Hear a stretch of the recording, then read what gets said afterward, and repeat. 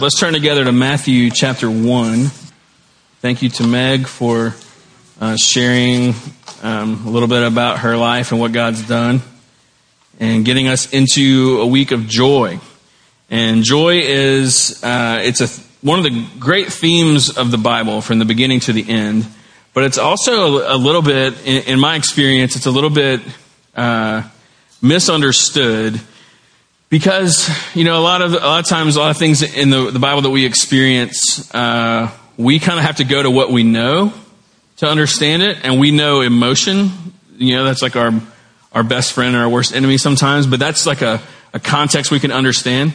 And joy, because of just the nature of it, it's easy to kind of get it confused with other things.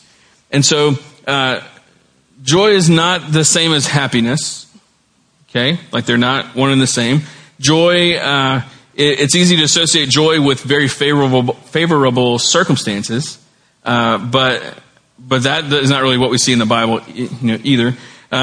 It's also easy to associate joy with like a certain personality type, Like there are people that we're like, I bring up joy, and there's like certain people that you think of. So it's like, yeah, that's a personality type, or maybe a certain kind of expression, someone that smiles a lot or is just very positive and those kind of things. And those really just, it falls very, very short of what we see in the Bible.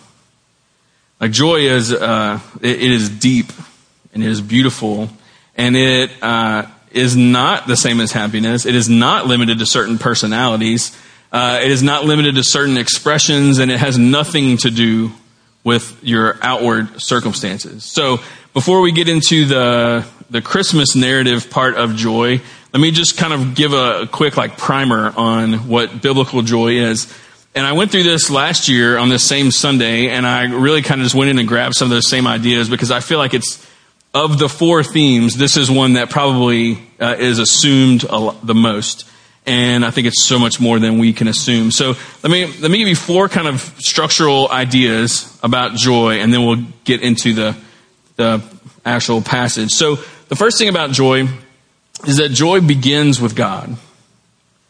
If someone were to say, describe the countenance of God, joy might be the first thing that you think of, but it also might not make your top 10, Joy begins with God. We see it in the scriptures. We see it in creation.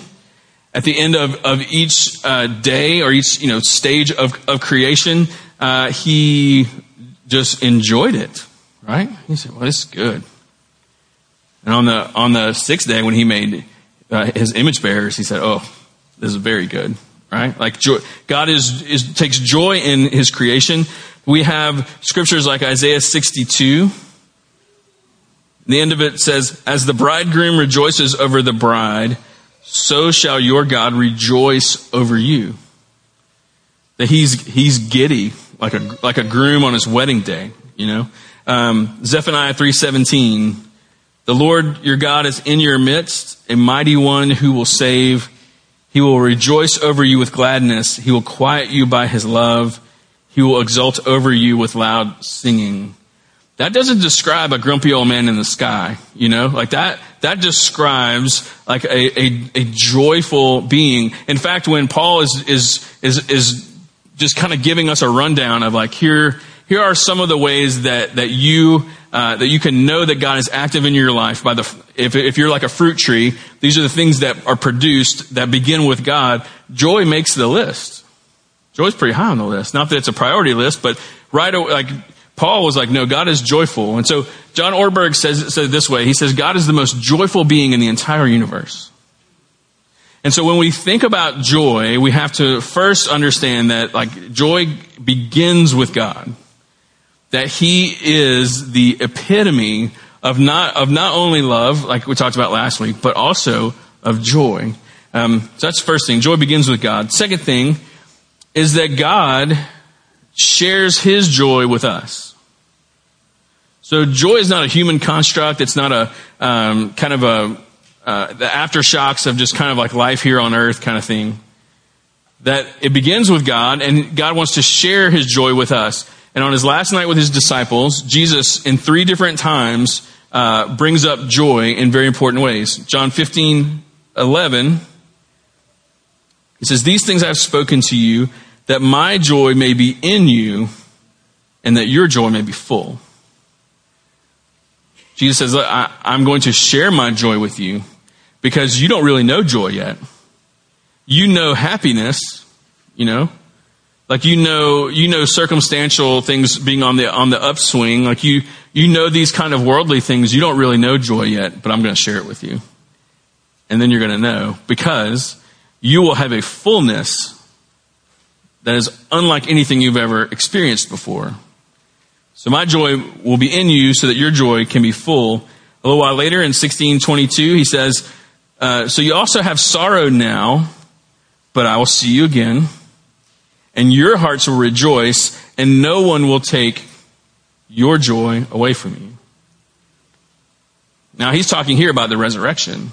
He says, when you see me again, there will be a joy that no one can ever steal from you when you realize the beauty of the death and the burial and the resurrection of Christ. That whole subject, everything about Jesus there's something that stirs within you when you begin to think about it.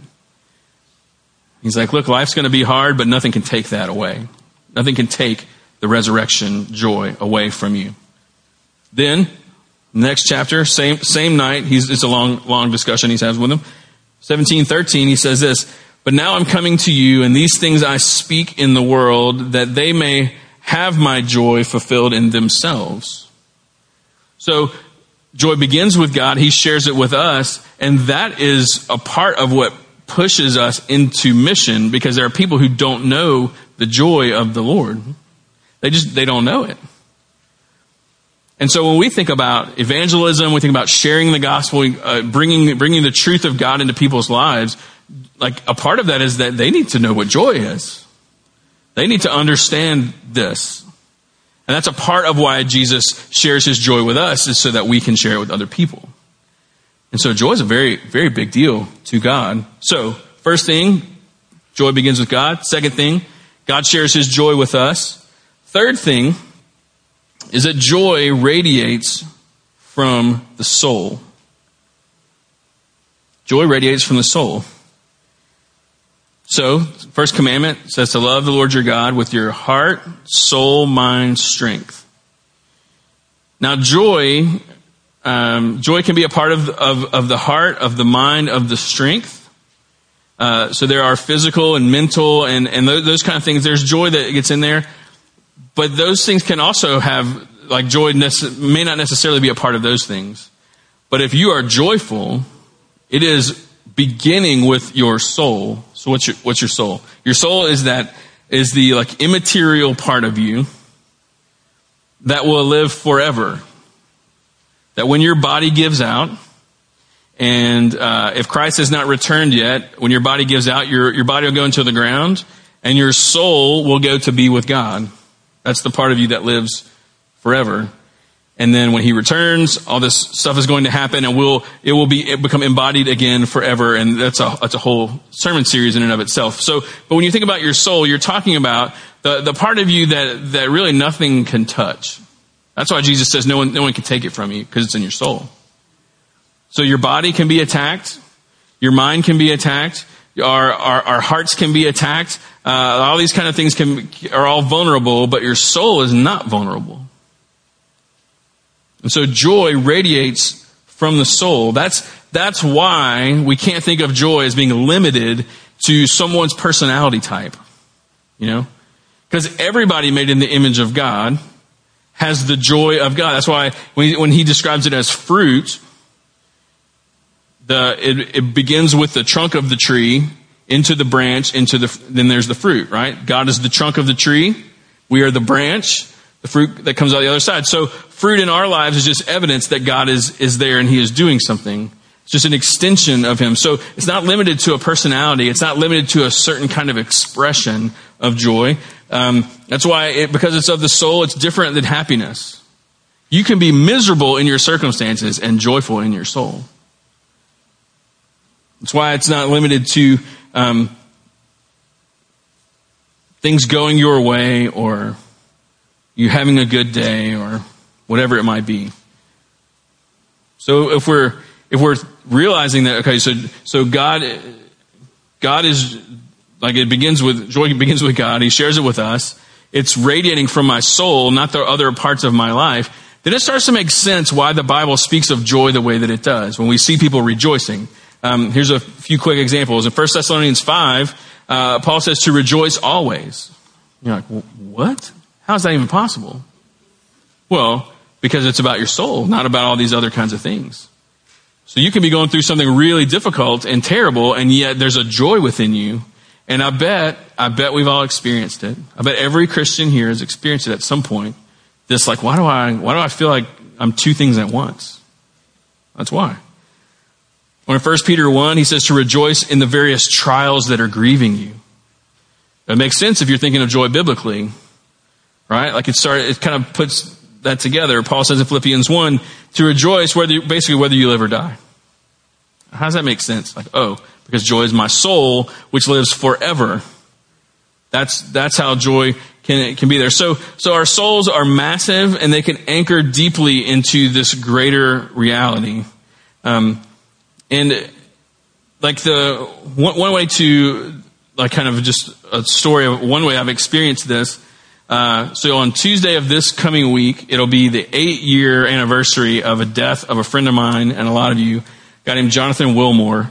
And so before the churches merged together, we at Living Hope went through our first, from the time we were a church plant until 2012, we had gone 6 years and we had not had a death of an adult. We've been through other kinds of loss, but this was unique. And so he was one of us. Jonathan had a medical condition where we knew at some point his body was going to give out. Like that was something, and he talked about it openly. And it was a day that we all dreaded because we thought that it was going to be kind of a slow decline. And this just came out of nowhere. And so we, at that point, our church service was meeting on Sunday evenings. And so that night we kind of like nixed the plan and just kind of had a time to share about Jonathan. And we told stories and we laughed and we cried and we just it was just a togetherness kind of thing. And that was one of those times where I was like, why am I so sad? And yet there's something joyful happening inside of me. You know, it felt weird. Like, it almost felt like, is this wrong? Like, am I doing this wrong? I haven't really grieved a peer adult before. And everyone was kind of the same way. They're like, man, I'm so sad for us and for his mom, his family. And Avis, if you're watching, I know that Tuesday, we're with you on Tuesday, you know. But yet, like, how can I be so sad and yet so happy, you know? Because you're sad for his mom and for his family and his friends and for our church and sad for us, but you're so happy for him. That's what it became clear. It's like we're rejoicing for him because he's free. For the first time in his life, he's free from the bondage of that body. He's where he always wanted to be, right? And so you're feeling these two things where it's like, shouldn't I just be one or the other? And I don't think I should be happy, but why am I happy? It's because we were joyful. It's because our souls were celebrating the fact that this brother of ours had made it. He had made it home. And we are going to miss him, and we still miss him. And it's crazy to me that we're in this place where so many people don't know who he is. Like, that just, like, weird to me still.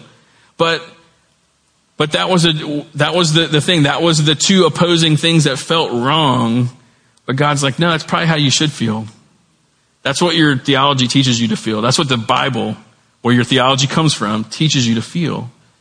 That's joy. That's why joy is not about circumstances or feelings or personalities or expressions. It's different. It starts with God. He shares it with us in Christ. It radiates from the soul.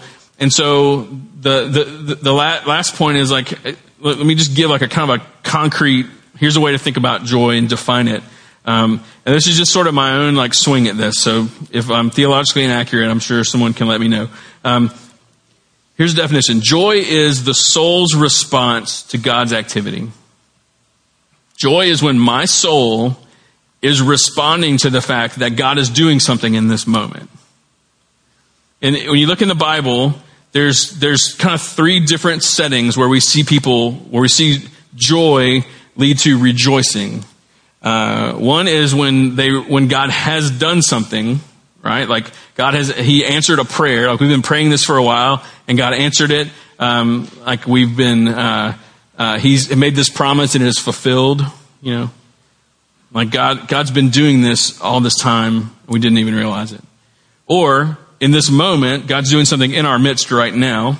So like Solomon's dedication to the temple, right? That's like a moment where they're just stunned. Like they can't even do what they came there to do because they're so overwhelmed, and it breaks out into rejoicing. Or when you realize like this deep belief that God's going to do something, that He's made these promises, and you're like deeply believing He is going to keep. Can you believe it? He's going to keep it. Isn't that going to be amazing? So Advent has all of those things together, right? Advent, we're celebrating the first coming, which is God kept His promise. The second coming, which is a future thing, and then He's with us right now. So that's why joy makes sense in this. Because in the Bible, we see people's souls they break out in joy and in rejoicing when they realize God's moving among us. How incredible is this? And you just kind of can't help it. It could be in the best of times and the worst of times. It could be in the valley of the shadow of death, and yet suddenly you're like, I'm not even afraid of what's going on. Because why? Because He's with me. That's biblical joy.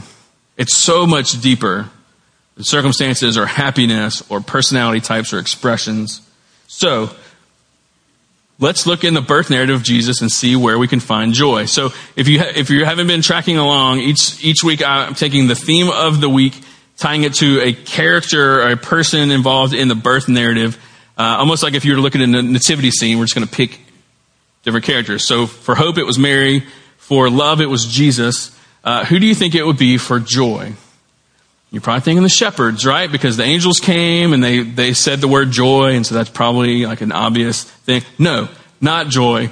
For the shepherds, joy is going to be for Joseph, the most forgotten about character in the whole thing. Let's read the very little bit we know about him, and let's see where the joy surfaces. Matthew 1, starting in 18. Now the birth of Jesus took place in this way. When his mother Mary had been betrothed to Joseph, before they came together, she was found to be with child from the Holy Spirit. And her husband Joseph, being a just man and unwilling to put her to shame, resolved to divorce her quietly. Okay, remember that. But as he considered these things, behold, an angel of the Lord appeared to him in a dream, saying, Joseph, son of David, do not fear to take Mary as your wife, for that which is conceived in her is from the Holy Spirit. She will bear a son, and you shall call his name Jesus, for he will save his people from their sins. All this took place to fulfill what the Lord had spoken by the prophet. Here's the quote. Behold, the virgin shall conceive and bear a son, and they shall call his name Emmanuel, which means God with us. When Joseph woke from sleep, he did as the angel of the Lord commanded him. He took his wife, but knew her not until she had given birth to a son, and he called his name Jesus. Okay, so where's the joy, right? Like I don't see any happiness. I don't see his personality coming out here. I don't see this is a favorable set of circumstances. If we're thinking of joy incorrectly, we're going to miss the deep joy that Joseph walked in. Now, it's not explicitly there. So if you're looking for the word joy or rejoice or anything like that, it's not there. But I think if we look at the fruit of his life, I think we're going to see that joy was present. Here's what I mean. Look at verse 20. The angel, look at the end of verse 20. He's like, don't be afraid. At the end, for that which is conceived in her is from the Holy Spirit. God gave Joseph assurance that God was in this situation. It's almost like he came to her and he said, hey, I know you think that she's probably lying because it sounds really crazy. And I'm here to give you assurance that she is, not only is she telling you the truth, it's a bigger truth than you'll ever understand. I I am in this situation. You just need to be assured of that. Don't be afraid of it. Now, think about your own life for a second.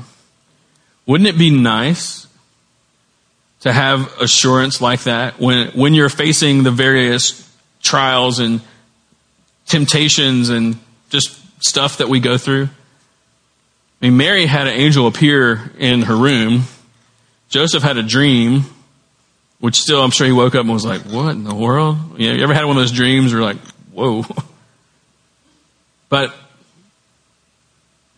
wouldn't it be nice for God to just give us assurance as we work through the muck and the mire of life? That, hey, I'm with you. I'm in this. This is not happening apart from my sovereignty and my goodness and my holiness and my love for you. Yeah, absolutely. That assurance is sometimes what's missing, Sometimes I feel like that assurance, I said this in the first service, that maybe that assurance is like the key that unlocks the joy for us. Well, let me ask you this. Have you asked him for assurance? Have you just been bold?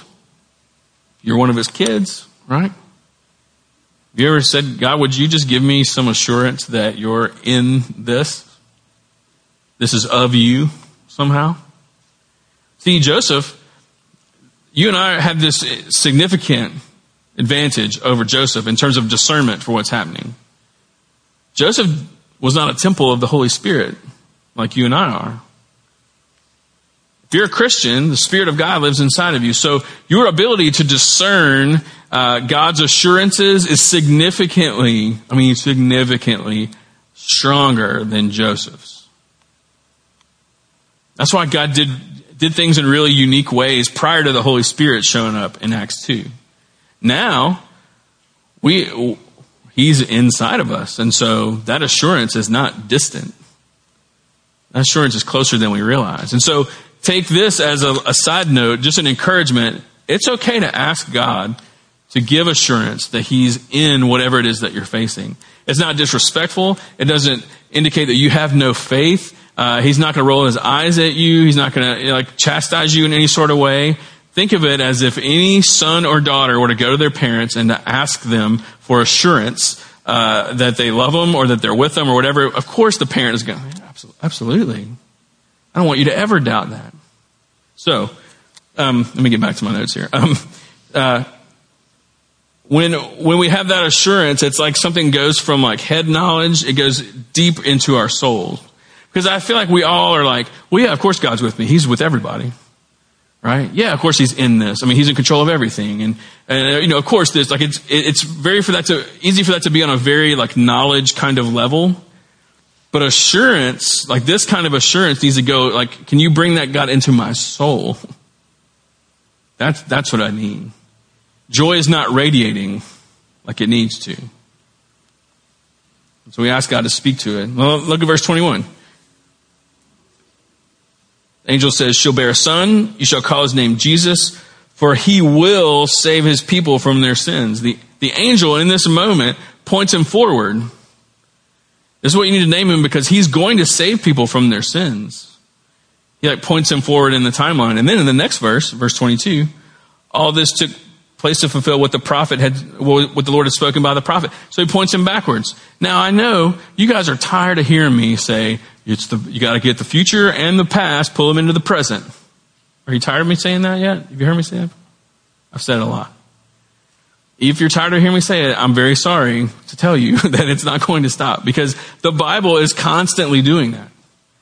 The Bible is constantly having us look at the faithfulness of God, the track record of God, and to look forward at the promises in the future and to use those to get through whatever we're going through today. It happens in the birth narrative right there. You would think that an angel talking to him in a dream was enough, but he's like, hey, guess what? This is what the future looks like. This is what the past looks like. And so this thing that you're going through right now, it's going to be fine. So what makes me think that it's joy? Well, I think a part of it is what happens after he wakes up. Verse 24. Joseph woke up from his sleep, did as the angel of the Lord commanded him. He took his wife, but knew her not until she had given birth to a son, and he called his name Jesus. Okay? So he wakes up, he goes forward in obedience, which tells us that he believed that God was in this now because his path forward changed. Prior to going to sleep that night, his plan was to, what? Divorce her quietly. In other words, he didn't believe what she was saying. And he was a just man. He's like, I'm not going to embarrass her, but like, this is not what I signed up for. Wakes up from the dream. He's like, let's get married. Let's have a baby. Let's name him Jesus because he's going to save people from their sins. God is in it. When there's this recognition, when your soul recognizes God is active and that joy begins to radiate, you know what happens to our path? It changes. Like our obedience and the way that we handle situations, it shifts, it changes. It may not be as drastic as I'm going to divorce you, so I'm going to marry you, but there's something that happens, and we see it throughout the Bible, and I made a list in case you think that I'm making it up. Because joy, like God's doing this in the moment, led people to do things that seemed a little bit crazy. Like because of joy and God's activity, here's a list. It'll be really fast, so hold on. Moses took off his sandals. Sarah had a baby. Abraham put down the knife. David danced before the Lord. Gideon tore down an idol. Jehoshaphat went toward the battle. Elijah called down the fire. Jonah went to Nineveh, eventually. Ruth and Naomi found redemption. Jacob walked with a cane. Look that one up. Rahab hid the spies. Joshua crossed the river on dry ground. Daniel got in the lion's den. Samson let his hair grow back out. Esther became queen. Shadrach and Meshach and Abednego survived a furnace. Noah built a boat. Solomon built a temple. John the Baptist prepared the way. The disciples became fishers of men. Saul became Paul. Peter was reinstated. John saw a revelation. And Jesus endured the cross. All of that because joy, like they realized God is active here, and it changed their path forward. It changed their path forward. If Jesus is in the past for you, and Jesus is in the future for you, that means Jesus is in the moment for you and for me. And so whatever the circumstances are, the feelings are, the whatever your personality is, whatever, all those kind of things that we tend to think, put all that to the side and let the activity of God become evident to you. And God is doing something. And anything that you're facing right now, anything that you will face or you have faced, it's the same thing. God is active among us.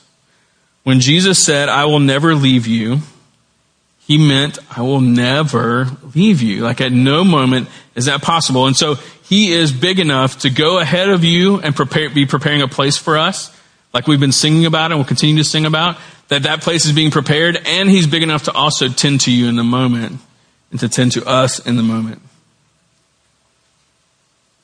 The angels told the shepherds, I have good news of great joy for all people. The best part of the joyful news that they brought is that God is doing something here. God hasn't forgotten about you. God is alive and active, and everything that he is doing is done in love, which brings us joy and gives us hope and brings us, preview of next week, to a place of peace together. And so the Advent season, as we look at the first coming and look forward to the second coming, and here we are in between them, what are we supposed to do? We're supposed to be joyful and to rejoice because God is with us. He's moving. And so wherever this reaches into your life, I would encourage you to prayerfully and actively think about God being present in that with you. And if you need assurance, if you grabbed onto that part today, do not be afraid to ask him. God, I just need a little reinforcement. I just need some reminder. Maybe that's part of why he brought you here today. And so we're going to do what we do here, which is we're going to sing a little bit more, because that gives you some time to just kind of express some things in song, or to remain in prayer, or to just kind of process it, so that we don't just like, all right, well, that's it. See you next time. And you kind of have to, I don't know what to do with myself right now. So I'm going to invite the musicians to come back. I'd like us all to stand. I'm going to pray and kind of transition us into a time of singing and prayer. So you spend some time with the Lord as he leads you. Let me pray for us all. Lord, it's such a humbling thing to think about you being active among us. And so to have this great God who'd be willing to make himself small enough, to hear us and to care for us. I mean, who are we? And so, God, for those who feel like they need, that joy is being stifled, and that recognition of your activity is being hindered for them, I pray that this would be a time where that key could kind of unlock what you're doing, and that you just remind them that you're near, and that you care, and that you are in whatever is happening. It's from you, and you're in it with them. And so, God, as we sing or pray or whatever these next few moments need to be for us all, pray that you would just tend to us, and pray that the songs and the lyrics would work together to just fuel our joy and our hope. We love you very much, God, and we thank you. We pray this in your name. Amen.